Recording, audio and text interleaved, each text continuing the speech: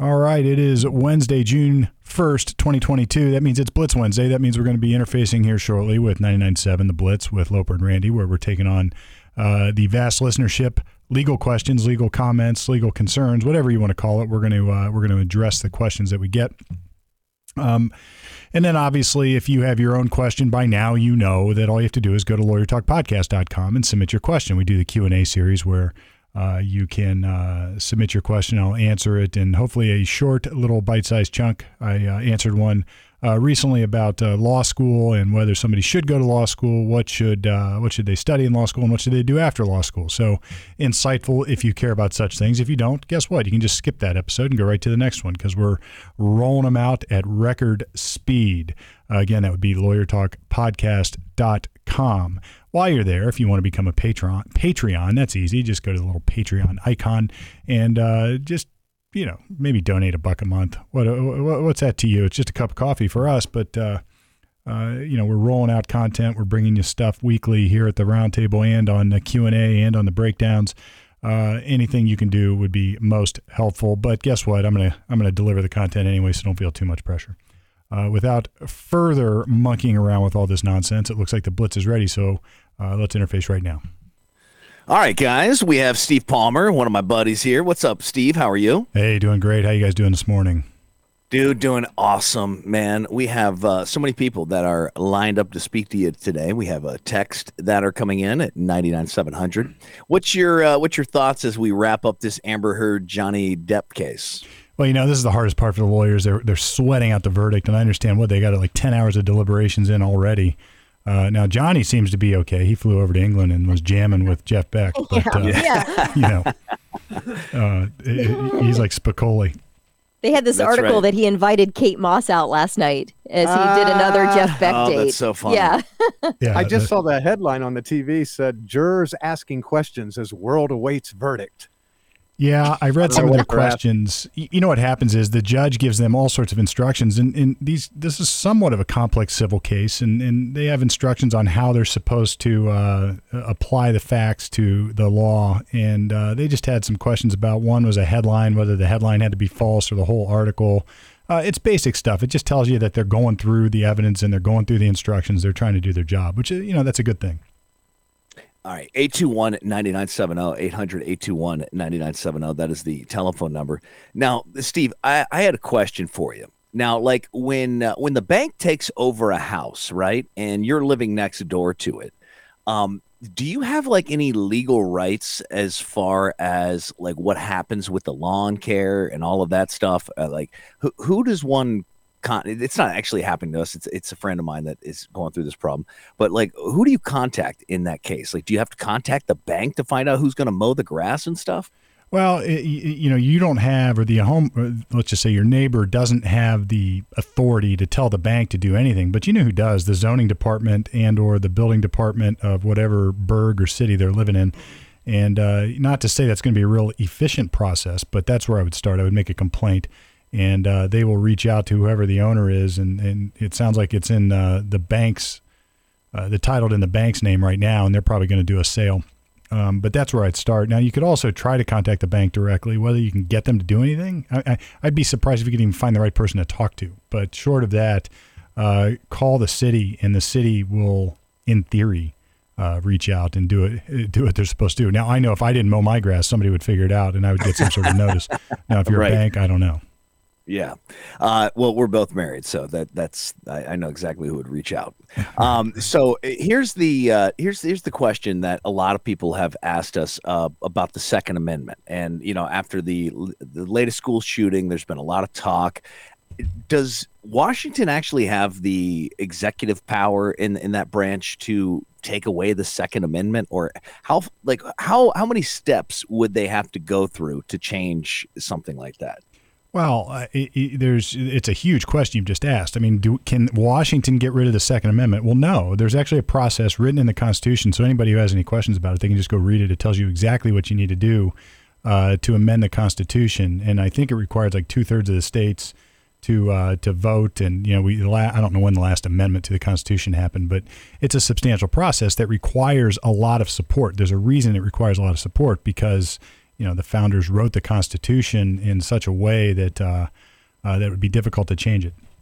As far as I'm sorry, go ahead. Well, as far as making changes to gun laws, what's going to happen is the legislative branch, in theory, has the authority to pass laws. So, it's like the old "I'm just a bill" on Capitol Hill. The Congress would meet either in the House or the Senate. They would write up a law. It would pass both sides. The president gets to sign it. And then if somebody, that is one of us or some organization, feels like the law impinges upon a constitutional right, like the Second Amendment, they challenge the law in the U.S. Supreme Court. Eventually, it starts in maybe the lower courts, but it goes up to the U.S. Supreme Court. And the Supreme Court says, this law goes too far. It violates the Second Amendment or some other constitutional provision. Now, what's happened in modern times is the president or the executive branch has sort of grown fond of using the pen to issue executive orders. And it's not just Biden. Trump did some of this and Obama did a lot of it, where they just start writing rules with executive orders. And they either do it directly through an executive order or they try to influence or they use the power of the administrative state to change the rules in the administrative branch of government. Here would be ATF or maybe even Department of Health or whatever they want to use to try to create gun rules. And, I don't necessarily agree that the executive branch has that kind of a power constitutionally. But even if they do, it still will be challenged against the Second Amendment, and the U.S. Supreme Court will have to decide. So there's a process for all of this. And, people may not like the process, but, there's an old saying that if you don't keep these things in place, sooner or later the devil will turn back on you, and then you'll be stuck without any safeguards. So we've got to keep these safeguards in place, even if it protects something that is seemingly unpopular at the time, because you can't just get rid of the protections for one thing and expect them to be there for others in the future. 100%. 100%. All right, let's go to line one here. Derek standing by to ask Steve Palmer a question. Derek, what is your question, brother? I got a neighbor that their house has been vacant for 22 years. They got into he caught his wife cheating on him, so he's refusing to sell the property because he doesn't want to give her any money, basically.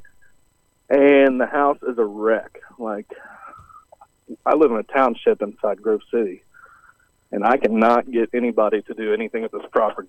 The township mows their grass, but not till it's like waist high. And yeah, I just didn't know what steps I could take. Yeah, I don't know. Again, this is sort of a zoning area or a zoning issue, and I'm not sure I can point you in the right direction because it's a township. You got to start with the township, and then maybe you can file a complaint in Grove City or maybe even Franklin County. I honestly, I just don't know the hierarchy of authority where you're going to have to mount the attack. I know, say it's in the city of Columbus, people would go file a complaint sooner or later, or the zoning board would file a complaint sooner or later against folks, and they would have to show up in environmental court, and they would have to either remedy the situation or be held in contempt or worse. Whatever that process is in your township, that's where you need to start. I don't know the process in your township. I feel for you because these things, the government says they care, but they really, when it comes down to it, this is not the squeaky wheel for them. And maybe the best thing to do is make it the squeaky wheel within the bounds of the rules, of course, but make it the squeaky wheel and get a bunch of people in the neighborhood to join you. Straight looks up like it's out of the movie Jumanji. I bet, man. And that's annoying too, man. to live next to somebody that just doesn't care and lets it go like that. Okay, but listen, our mower is broken, seriously, and our grass is so high right now, and it is stressing my husband out so much. Is it a riding mower or It's push? A riding mower. Okay. We could help you out with the push. He is so stressed. He's ordered new blades and then another part he needed. He's waiting for everything. So if you're our neighbor and you see our out of control lawn, it'll be fixed soon. But it is stressing him out. Do you need one just to use until he fixes a riding? Because we have a push one. We don't have a riding. Well, we have a push mower too. Self-propelled. But it sounds like a lot. So much land that it is like you could cut out a little place. Yeah, to a little hang place out. at a time. yeah. Here's a place a in the little yard bit every day. So some of us are trying to be responsible, but just sorry. Kelly with a guilty sorry conscience, to our ladies and neighbors, gentlemen, all of our neighbors. And you know what? That's so funny. Let Derek know listen. I mean, I don't really feel bad for a guy that lives that close to a Jolly Pirate. Oh yeah. Okay, I mean, you got a pretty easy life down there in Grove City, my friend, living right there next to the delicious Jolly Pirate. Let's go to line 2, right, Rick? You grew up there. No, dude. You know, yeah. Jolly Pirate and Dairy Queen right next to each other. You start complaining. Your mamaw will remind you of that fast. Hey, Mark, how you doing, man? You're on with Steve Palmer and Loper and Randy. Hey, yeah. I have a question. It actually involves medical field. I was getting a COVID test, and they so I went in, and it was supposed to be free. And I just got a bill for all three of my family members, including me, for almost $1,000 just to get a COVID test.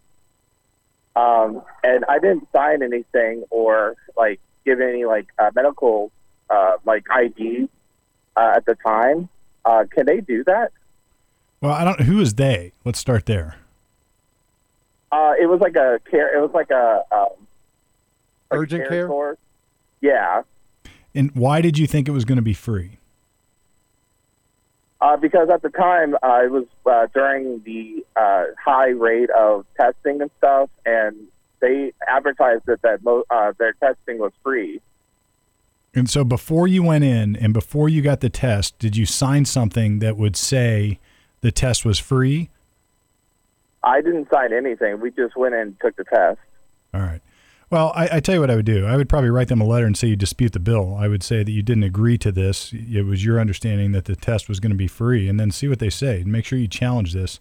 But I would also caution you, make sure you challenge it in writing. Make sure you're very clear about what your position is, and don't just blow it off, because what will happen is if you blow it off, they will eventually send you over to some collection agent, and sooner or later it'll screw up your credit. So it doesn't mean that you owe it necessarily, but you want to stay on top of it. And so many people say, well, this is BS, I'm not going to pay it. And they just blow it off. Well, next thing they know, they check their credit when they buy a car or something, and there's a ding there, and it's not good. So what I would do is make sure you challenge it. Make sure you say you're disputing the debt. You want verification that you're responsible for the debt, and then see how they respond. Then the ball's in their court to respond. And I think we dealt with something like this last week. It's like there's something called the Fair Debt Collection Act, and there's rules in place. Once you challenge it and ask for verification, they can't keep on the collection efforts. So make sure you stay on it. $1,000 is nothing to sneeze at, but it's probably also going to be more to defend the case if you hired a lawyer. So I'm sort of suggesting maybe you try to navigate the waters on your own here, at least at first. All right, this one comes via text. The company I work for had my friend working her overtime hours along with a group of other people, and they said that they were approved to give out overtime. So they're asking everybody to adjust their hours to where it says 40 hours a week, and then just having them take an extra day off next week.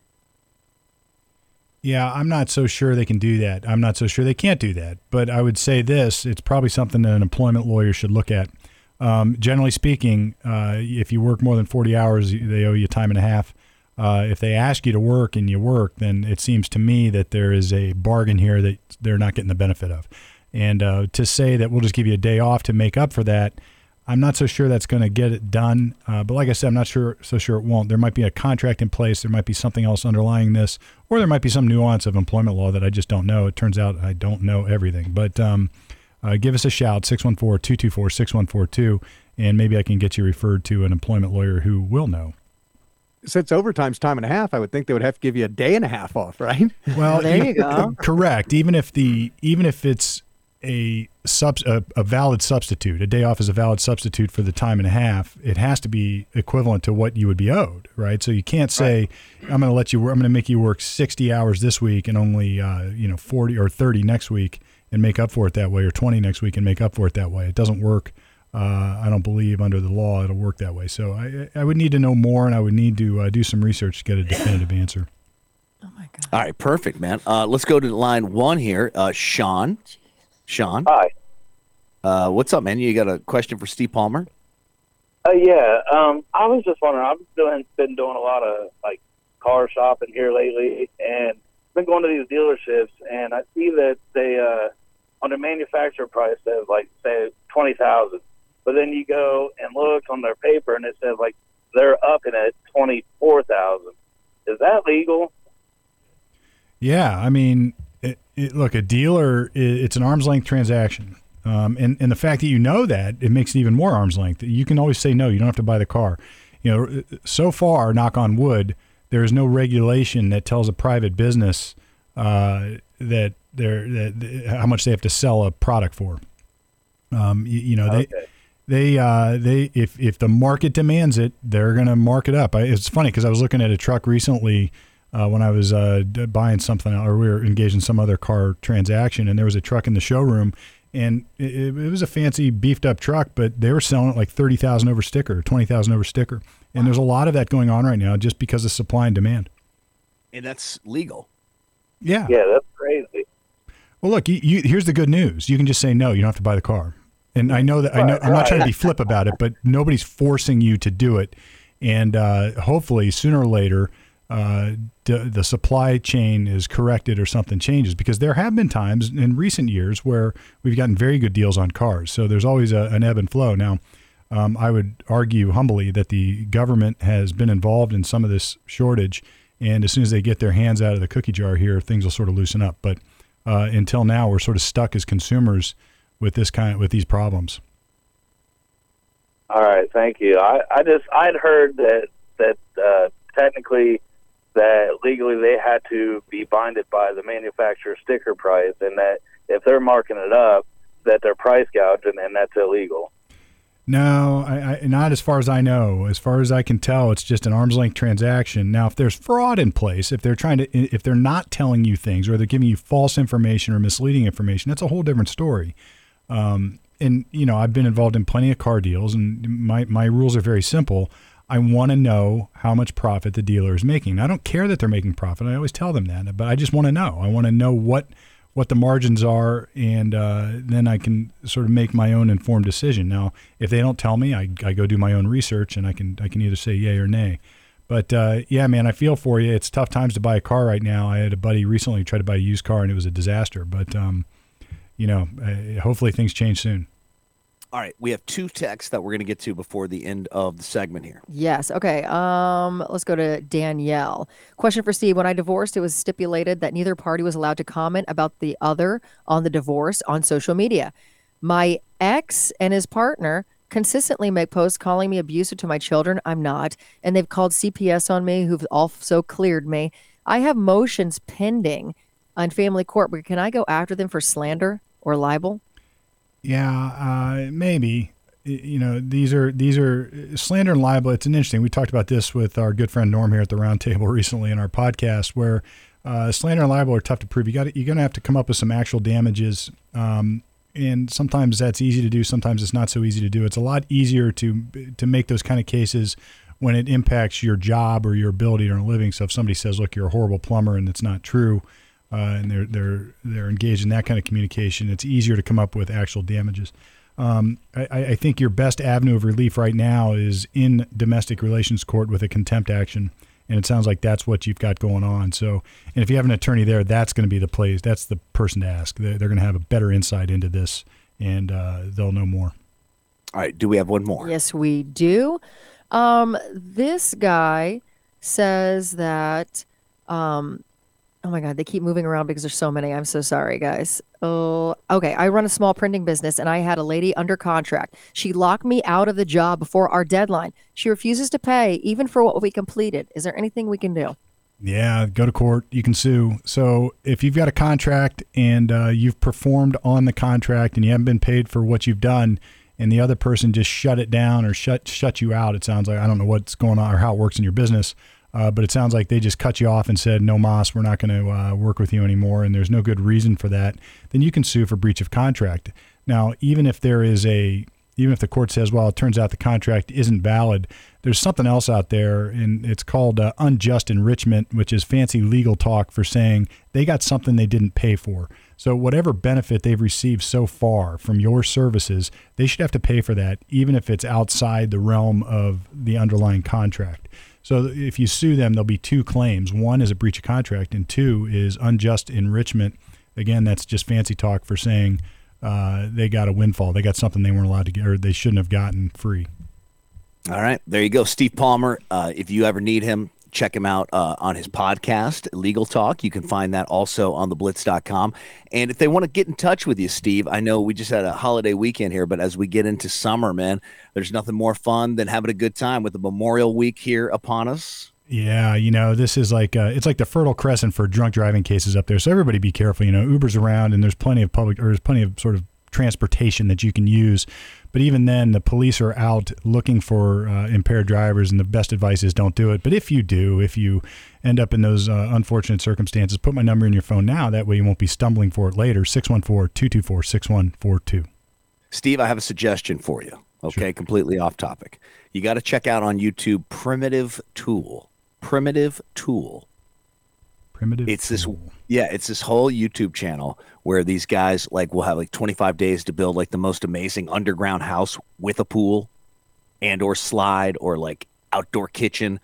And they literally just take a couple of shovels and they make this incredible build. And I know that you're into that kind of thing. So that's my suggestion for you this week. Primitive Tool. I'll check it out. I'll tell you what, I'll stay home this week and I'll catch up on all the episodes.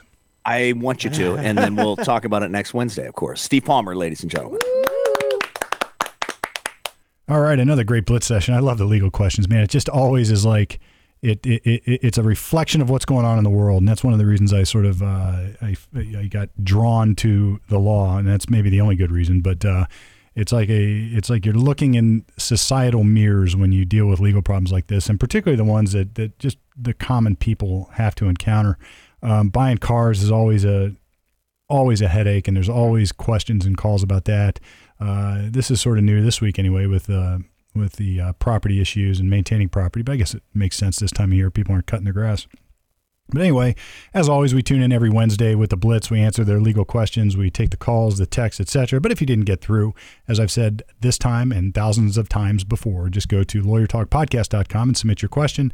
I got a couple on deck that are one on deck, one in the hole that's coming soon. But after that, we're free and clear. We got time to answer your questions. Go ahead and submit them, lawyertalkpodcast.com. We're going to shift over to the roundtable here in a minute, and we're going to take on more and lots of interesting long-form discussions and topics. So check it out. This is, for now, Lawyer Talk with the Blitz, off the record, on the air, at least until now.